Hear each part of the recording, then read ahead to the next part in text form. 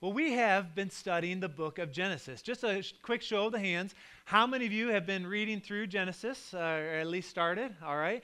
Looks like most of us have.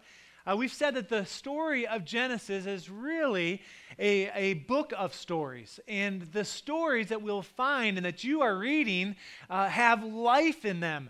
And it's God's word to us. And that's why we want to encourage you to be reading the book of Genesis.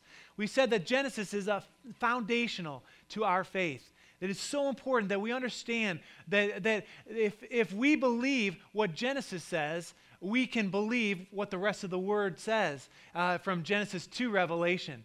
But if we have doubt, especially in the first few chapters of Genesis, if we don't understand, or if we have questions about what for example, the creation account, and we say, well, I'm not sure that's really how it happened, how could we trust the rest of Scripture? And so our encouragement is to believe God's word. We understand God's word is God's authoritative word to us. And we've said this as well, that if we don't want to just return to the book of Genesis, like many of you have heard people say, let's return to the book of Genesis.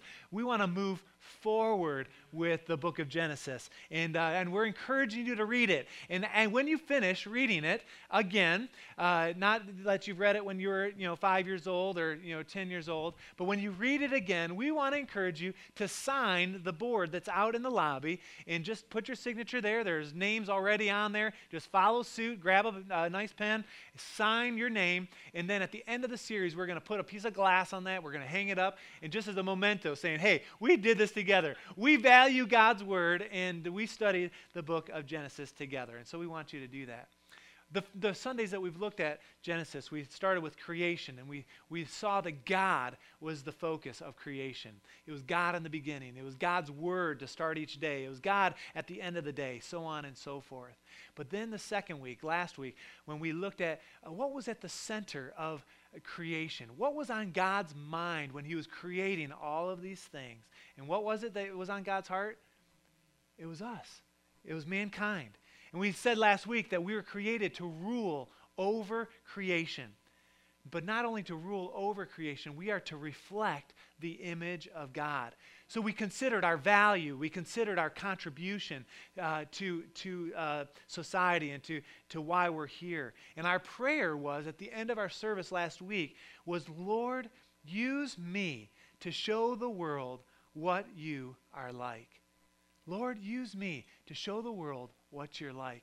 And God's image can be reflected in our personality, we said, our morality, the choices we make, even our sexuality and spirituality. And so we said, God, help us to grow in this area. Well, today we're going to take part 2 of the story of Adam and Eve. And I know what some of you are thinking. You're saying, well, if we're going to get through the book of Genesis, and it's already been 3 weeks, and we're just going to get to chapter 3 this week, we're going to be in Genesis for like over a year. Is anybody thinking that? Well, don't worry. After today, we're going to move pretty aggressive looking at different stories, and I promise it won't. This is a fall series, all right? And even if it did take a year, that would be fine too, right? Anything. Yeah, I know. All right. Well, today I want you to turn with me to Genesis chapter 3. And my hope is that as we look at the second part of the story of Adam and Eve and really look at the fall and look at what happened, the greatest tragedy of all times, when we look at that we would find ourselves in this story and be able to relate. And I don't think it's a real stretch to find ourselves in this story, but I don't want you to say, well, that was Adam and Eve and that's not me. I want you to consider your story, your history, what has brought you to this moment, and find yourself in this story. In this chapter, we find out, yes, we are sinners. We also find out why are we sinners. But then we also find a way out of our sin. And that's where we want to focus. By the end, we want to look at the idea of grace and what that means, and that we can move forward with God's grace in our lives. But I want to do a little teaching here. And so I want to talk, first of all, about what leads to sin. What leads to sin? And so in Genesis chapter 3, let's look at the first 6 verses there. Let me read them. It says this. It says, "Now the serpent was more crafty than any other wild animals the Lord God had made. He said to the woman, "Did God really say you must not eat from any tree in the garden?" Verse 2, the woman said to the serpent, "We may eat from the tree in the garden, but God did say you must not eat the fruit from the tree that is in the middle of the garden, and you must not touch it, or you will die." You will not surely die, the serpent said to the woman. In verse 5, it says, "For God knows when you eat, your eyes will be open, and you will be like God, knowing good and evil."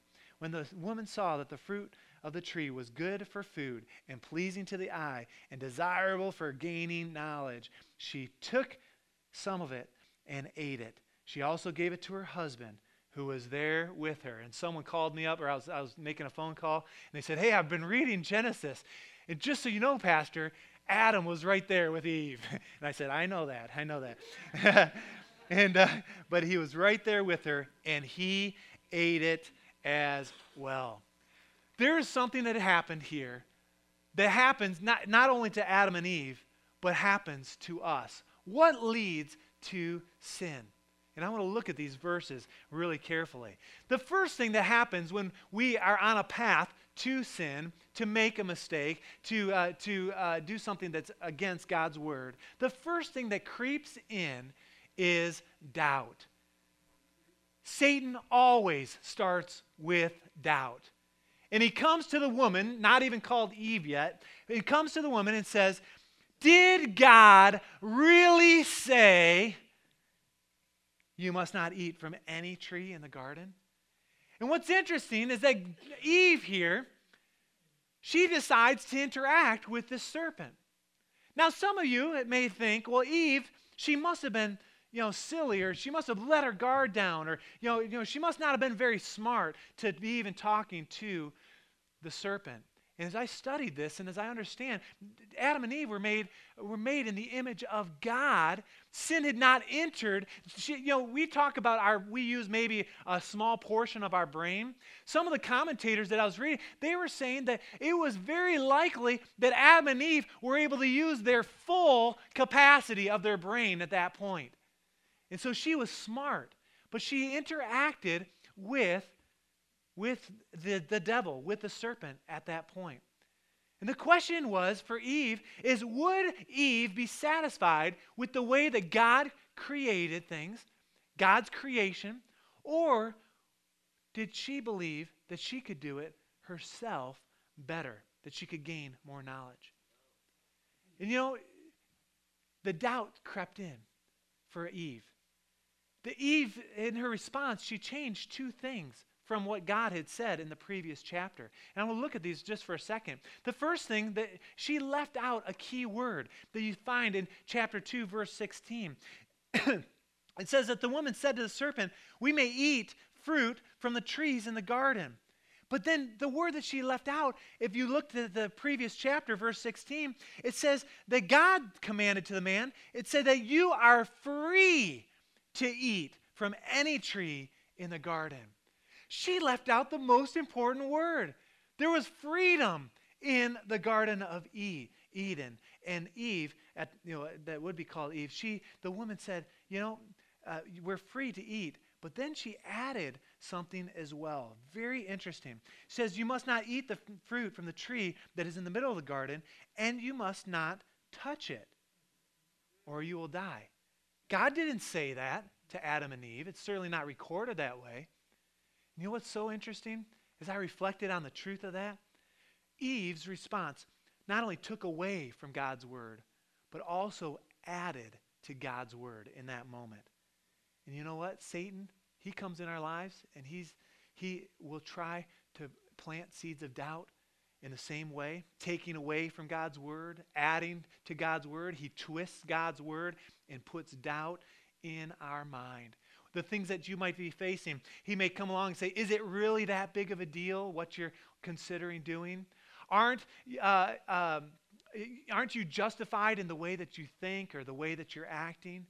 Or if everyone is doing it, then it's okay." And all of these things, the question is, will we be satisfied with the way that God created us? Well, Eve obviously wasn't. So the doubt was where Satan started. But then doubt led to deception. If we continue to read, there's a bold-faced lie. No question about it. Satan he's the father of lies. We understand that. But he just pulls out a lie right out of thin air. And he says, you will not surely die. Satan is still lying to us. He's lying to our kids. He's lying to marriages. He's lying to us. And we have to be aware of that. But he came in with deception. But then he continues. And you know what's worse than a lie? 2 lies. No, well, maybe. But a half lie. Because listen to what he says. He says, you will not surely die. But then he says, for God knows that when you eat of it, your eyes will be open, and you will be like God, knowing good and evil. There's a lie there, but there's also some truth there. And Satan is so good at that. And Eve is looking at this. She's being deceived. And she's saying, hey, I'm being cheated here. Or I'm being deprived, or I'm limited. And I could take it into my own hands. And I'm just wondering how many of us let lies or even half lies creep into our lives, deception, and it tricks us, deception, when we consider our honesty in circumstances in business or at school. I was thinking about this, for students that are here, when you're faced with a test at school and you have an opportunity to cheat. Does it, the deception is that, well, I'm limited in my knowledge. I need to get ahead. It's worth it. It's worth the risk. And you may end up looking at your neighbors, or you end up looking at something else where it causes you to cheat. How many of us there's questions of integrity, the deception of that, or the question of purity in our lives, saying, there's a deception that there's something better. Or there's something, that's dazzling that the enemy is putting out in front of us. And deception is really, really important for us to recognize. So there was doubt and then deception. But then there was a desire that started to work on Eve here. And we see that in verse number 6. So let's look at that. It says, when the woman saw that the fruit of the tree was first of all good for food, she said, wow, this is really good. It's beautiful. It looks pleasing. It looks like it would taste fantastic. And then, so it's pleasing to the eye. And so it wasn't only good for food, but she's saying, man, this looks great. But then it says that it was desirable for gaining wisdom. There was something about it that she understood that it was pleasing. It's interesting. There are pleasures in our world. There are possessions that we can get caught up in. There's maybe power or that idea of knowledge that we could get ahead. That in a circumstance, if we're not quite honest or we're not quite forthright, there's the idea that sin is pleasurable for a season. That you're certainly not considering the consequences. But there's things in our lives that if we're not careful, the desire can grow. That doubt and deception grows into desire, and all of a sudden, things that we never have considered before, now we're considering to be a part of, or considering to partake in, or whatever the case might be. But then there's the decision. We may be deceived. We may have doubt. The desire might be growing, but then for Eve and for Adam as well, there was a decision to be made. And we see that as we continue to read. It's that she also she took some and then she ate it. She decided to eat, and she also gave some to her husband who was there right with her, and they ate it together. Desire has grown now, and then there's a choice. Desire grows to a place where they, for whatever reason, they didn't say no.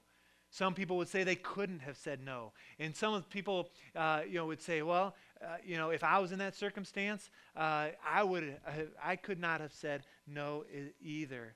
And the fact is we all have choices, and we're faced with circumstances every week, every day sometimes, that we have to choose, what's going to be important to us. And what's great about this is, the fact that Adam was there. Adam had doubt. Adam was deceived. Adam had a desire as well, and then they both partook together. But the last little piece here is death. The fifth piece is that there was death awaiting once they took and ate of the fruit. Now, what's interesting is when they ate the fruit, it's almost as if they take a bite and they look at each other. They're like, "Hey, we didn't die. God said you would surely die. We're not dead." You know what's interesting? It didn't happen right away, but there was something that happened at that moment. There was a separation from God. There was a separation. So spiritually, they started to die. Not only spiritually, but physically, they started to die as well. And you know what's interesting, I think, is if you turn to Romans chapter 5, verse 12, the consequences of that first sin, that combination of sin, Adam and Eve, choosing to eat, not only affected them and their family, but look at Romans chapter 5, verse 12. It says this, "Therefore, just as sin entered the world through one man, and the death through sin, and in this way death came to all men because all sinned." At that moment, there was something that changed, that from that moment forward, every human being that would live would be born with a sin nature. There would be their tendency would be to sin. Now, some people point at Adam and Eve and say, "Man, I wish they wouldn't have done that." In hindsight, it's like, okay, and why would God even have allowed that to happen? Well, God wanted us to be able to choose. He wanted a relationship with us. When it comes to this death idea, that we die when we sin, there are sins that you may be caught up in or that you are considering that right away aren't going to affect you. No one might know. You say, "Well, I got away with this," or there's no consequences to my actions. But let me just say, it will affect you.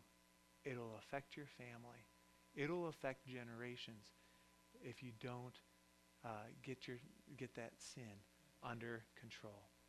How could they have said no? I don't know. But I know this, that we have the ability to say no. God says, "Be pure, be holy, even as I am holy," in 2 Peter or in 1 Peter. And so we know that it's possible. And as I was thinking about this, how could we say no to the things that Satan will tempt us and deceive us and bring doubt, and desire will grow? And I found a pastor in California, Tom Holliday, and he's the one that had these 5 D words. I would have never been that smart to think up those, just so you know. But listen to what he said. This is Tom Holliday. He says, "The way that we respond to doubt and deception will determine whether or not we will create a desire that provokes a decision that will lead us to death." And I want you to write that down, or make a mental note of that, or listen to it later online, and just let that sink in. Let me read it again. "The way we respond to doubt and deception will determine whether or not we will create a desire that provokes a decision that will lead us to death." So the point is for us to consider is, what are we going to do with the sin that is presented to us? And I've got a friend that talks about this a lot. He says we need to move upstream, so to speak. So we don't wait to the moment when 2 students are down at the beach and there's opportunity, and you say, "Oh, at that point, lead us not into temptation, Lord." We don't wait to that point. We move it upstream to the point where there's doubt, or there's a deception saying, "Well, I need this in my life," or I want this relationship, or there's a doubt that God could take care of your needs, or that God would love you in that way. Or you put it into your circumstances, whether it's relating in business or relating in a marriage situation. We want to move the sin upstream so we can catch it at the doubt stage or the deception stage. And I believe that we then won't allow that desire to creep in, and where we would make the decision which would lead to death. Now, in this story of Adam and Eve, it not only talks about what leads to sin, and those 5 Ds I think are just a great look at that, but also we see Adam and Eve's response to the fact that they did sin. And I want to look at that here for a moment, and then we're going to wrap things up by looking at something that God offered in response to Adam and Eve that is just powerful, that God offers each and every one of us. But our response to sin, we see it in Genesis 3, starting in verse 7. It says, "Then the eyes of both of them were open, and they realized that they were naked. So they sewed fig leaves together and made coverings for themselves. Then the man and his wife heard the sound of the Lord as he was walking in the garden in the cool of the day, and they hid from the Lord God among the trees of the garden. But the Lord God called to man, 'Where are you?' Like he didn't know. But they answered, 'I hid. I heard you in the garden, and I was afraid because I was naked, so I hid.' And he said, 'Who told you that you were naked? Have you eaten from the tree that I commanded you not to eat from?' Again, obviously God knew. But the man said, 'The woman you put here with me, she gave me some fruit from the tree, and I ate it.' Then the Lord said to the woman, 'What is this that you have done?' And then she says, 'The serpent deceived me, and I ate it.'" Sin leads us to 3 things that we see here. And you may want to jot these down in the side column of your Bible if you've got a Bible that you take notes in. The first thing is that sin leads to shame. For the first time for Adam and Eve, it's the first time that they felt self-conscious. And what did they try to do? They tried to cover up. Look at verse 7 there. Verse 7 says they sewed fig leaves together and made coverings for themselves. What about us? How many times have I tried to cover up my sin? How many times have you tried to cover up your sin because we are ashamed? Because of shame in our lives. That's certainly one thing that sin leads to. The second thing is, and we see it in verse 8 there, it says, "Then the man and woman, they heard the sound of God as they're walking in the cool, so they hid from God.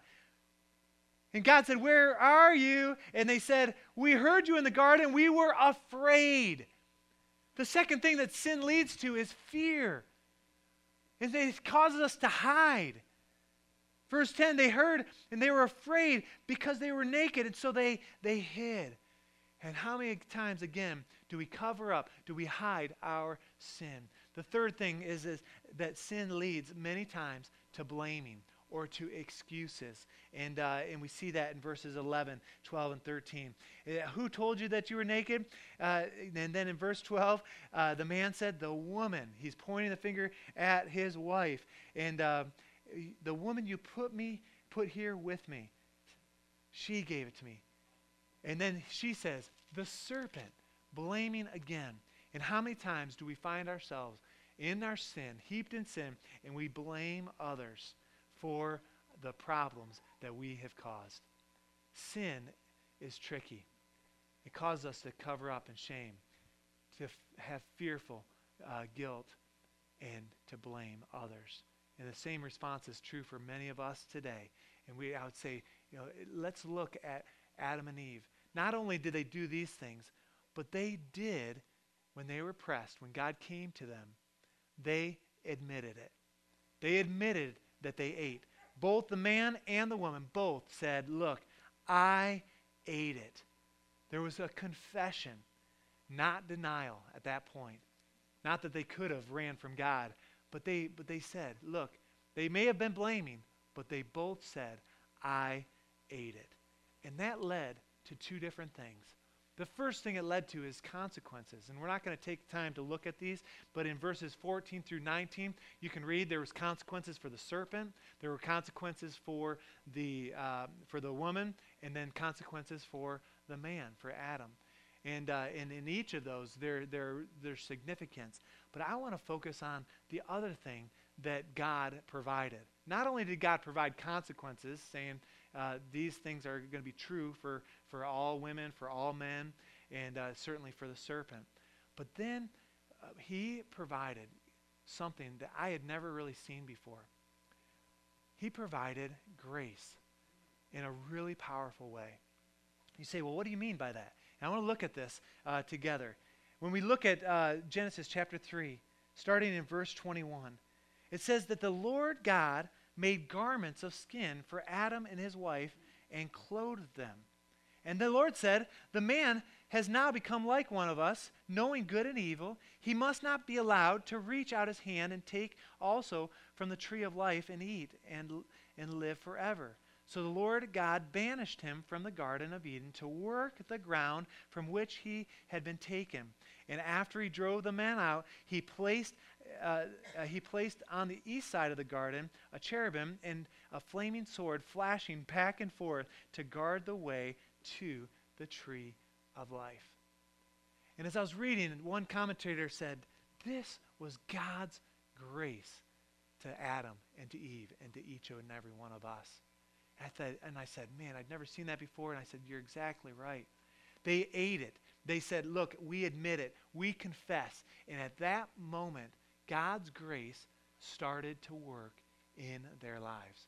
And I want you to get a picture of this. The first thing that he did is he provided garments, skin for them.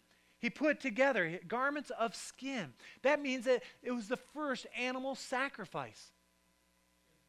The shed blood, that's right. And what's interesting is that the animal didn't deserve to die. There's a picture of Jesus here, right at the beginning, that Jesus would be the shed blood, his blood would be shed for us, and we partake in communion today, remembering that sacrifice. But he provided skin for the first time. God gave Adam and Eve an opportunity to come clean. He came and he found them. They both admitted it. He didn't grab all the animals and say, all right, animals, come on around and expose their sin. Instead, he covers them. He knew that they were now self-conscious, and he provided in a really powerful way with garments of grace is how I would describe it. You know what? God offers the same thing to you and to me, that when we sin, he's not interested in exposing our sin and making a spectacle of us, but he comes alongside and he offers grace. He offers forgiveness, and that's exactly what he did for Adam and Eve. But then he not only provided garments of grace, he offered protection. You say, well, he kicked them out of the Garden of Eden. That was a consequence, and certainly it was. But he was saving them from taking from the tree of life, because if they would have eaten of that, they would have lived in their sin forever. God spared Adam and Eve a lifetime of sin. And of course, again, another picture of Christ is there. And we see that Christ would become our salvation. And he knew that he had to keep them from the tree of life. God did not want man to live forever in this fallen state. And today we understand now, Adam and Eve wouldn't have understood it then, but there would be another tree that Jesus died on. And it would be through that tree that we find salvation and that we can come to God. That's grace. He protected them from the tree of life. Really, really powerful. And I want to boil this idea down of grace and say this, that grace in our lives is God meeting our needs that are caused by our sin. All of sin fallen short of the glory of God. What do we deserve? We deserve death. We deserve destruction. But God's grace comes in and meets our needs because of the sin in our own lives. Not because of the sin of someone else. That would be justice. Not because of the sin of the world system of sin. That'd be God's love. But grace is meeting my needs that are caused by my sin. And if we let that settle in and we understand that, we can receive that. I hope you find yourself in this story and you might consider your own life and kind of the path that you're on and the fact that we are sinners. And many times we're filled with shame or fear or we'll blame others. Let me just encourage you that in your life, if you know and you are prompted in your heart to do so, it is important that we confess our sins one to another. And I would encourage you to confess your sin before you're caught in your sin.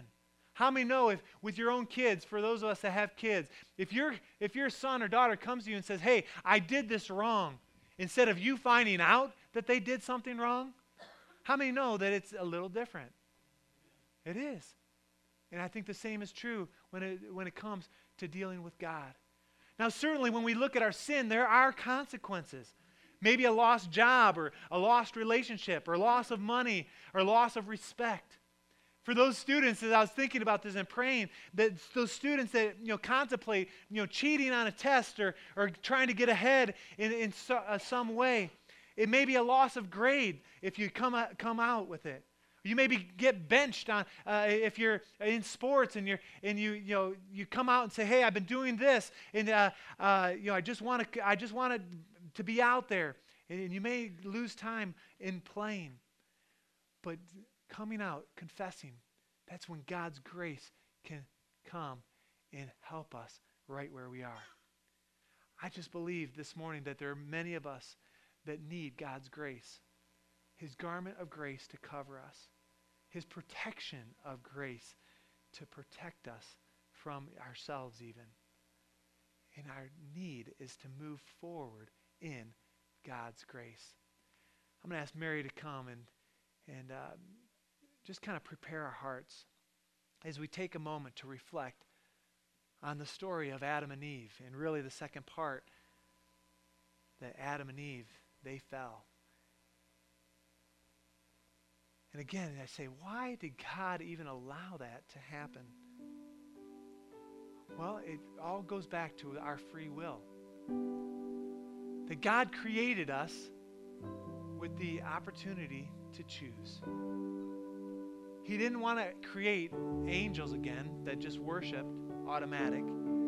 He certainly didn't want to create robots of some sort that just were mechanical and just praised and worshiped. He wanted to create a being in His likeness that would worship Him. He also, I think, allowed this to happen, and even the way that it happened, as an example for us. So that we're not caught off guard when there's doubt that creeps in our lives, or deception, or a desire to participate in some sort of sin. And I believe that we can take this story and we can put ourselves in it and say, okay, when I'm doubting or when I'm deceived, what do I do? Do I let that desire grow? Because ultimately there will be a choice. Am I going to sin, or am I going to live according to God's plan? And this morning, you may be here and you're saying, man, I've been living my own plan. I've been like Eve, thinking I can do it better on my own, or feeling like the rules of the Bible are keeping something better. There's something better on the other side if I do sin, or if I do get caught up in something. This morning, I believe God wants us to deal with the sin that's in our lives, the sin that so easily entangles us. And what would God want for us to do? I believe God calls us to confess our sins. Now, some of you are saying, Pastor, if I confess my sins, I'll lose my job, or I would lose my family, or I would lose my inheritance, or I would lose money, or I would lose whatever, our relationship. Let me just say, in light of eternity, if you lost all of that, but regained your soul, it would be worth it. It's not an accident that you're sitting here this morning. I believe God's calling us all to say, okay, what is it in my life that I need to confess? And I realize it is difficult to confess our sins. It's difficult for me. But when we do, there is a weight that is lifted, a freedom that comes, and a grace that is administered in those moments that's offered. I want to offer you something that if you're here this morning and you're saying, Pastor, I don't know who to tell. Who would I even mention or divulge my sin to? I just want to say that you had the opportunity. I can be a listening ear for you. Confidential. We could pray together. Now, if there's something illegal going on, I may have to, there's certain things that I would have to report. But by and large, if you need someone to share with, could I offer a listening ear? Find someone. Let's make an appointment. Let's talk about the things that you're facing. Because I'm telling you, once you do confess, once it's out, there's a weight that's lifted, and then you can move forward in God's grace, and that's what God wants. There are people here, and I'm sure there's shame that's in your life. There is fear in your life. There's a hiding, and there's certainly blaming, saying, well, if you just knew the way my wife is, or the way the circumstances of the market are, or the way that my teachers, whatever. But you know what? Those are not places we want to live in. We want to be free, don't we? I know I do. So this morning, as we close, I want us to take a hard look. And I want everyone to bow your head and close your eyes this morning. No one looking around. And I realize that in a group this size, and I don't know everyone obviously, it may be very possible that you've shown up today and there is sin in your life. Well, the Bible says to confess your sin. And if you confess your sin, He is faithful. Jesus is faithful and just to forgive you and to cleanse you from all unrighteousness. Get a picture of this. There is nothing you have done that will make God love you any less. There's nothing you have done that you could do that will make Him love you any more either. But He's wanting to forgive. And so this morning, without any divulging of exactly what the sin is, I'm just wondering is there anyone here that in a moment of honesty, just between you and God, would say, yeah, that's me, Pastor. Pray for me because I need forgiveness in my life. And I want you just to slip up your hand and we'll pray here as we close. Yeah. Who else? Yeah. A moment of honesty saying, yeah, God, that's me. Help me, Lord. Yeah. You know what's so great? There's some young people raising their hands. Some older folks raising their hands. Men, women, leaders in the church, friends, guests. The struggle is common, but God is able to meet us right where we are, and He wants to come down and just to clothe you in a garment of grace. Father, I thank you for this morning. And Lord, I pray that you would cause us to take a hard look at our lives, to take a look at how are we doing in light of your glory and grace. And Lord, I pray that you would help us to confess our sins. And Lord, as we do, we know a weight will be lifted and freedom is around the corner. No more shame, no more blaming, no more fear, but just a freedom to be who we are. Lord, minister to us in these moments. Help us, Lord. Give us the strength we need. I pray. Hallelujah.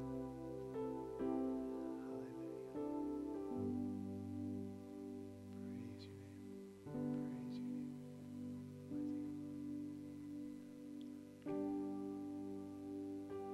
Thank you, Lord.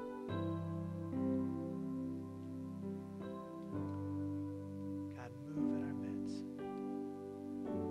Help us, Lord.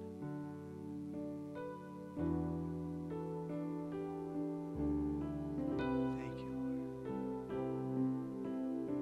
Praise your name, God. Praise your name. Praise you, God.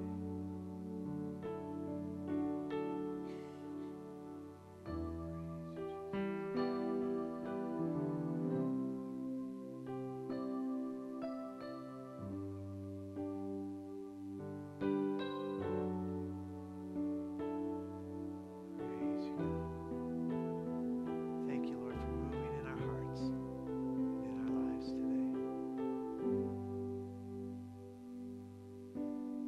Thank you, Lord, for taking us right where we are and putting us back together. Thank you for your grace. And Lord, help us to move forward in your grace, for your glory, for your honor. In Jesus' name. I want you to stand this morning as we close. I want to pray a prayer of benediction over you. Lord, I pray that you would go before us, behind us, and all around us.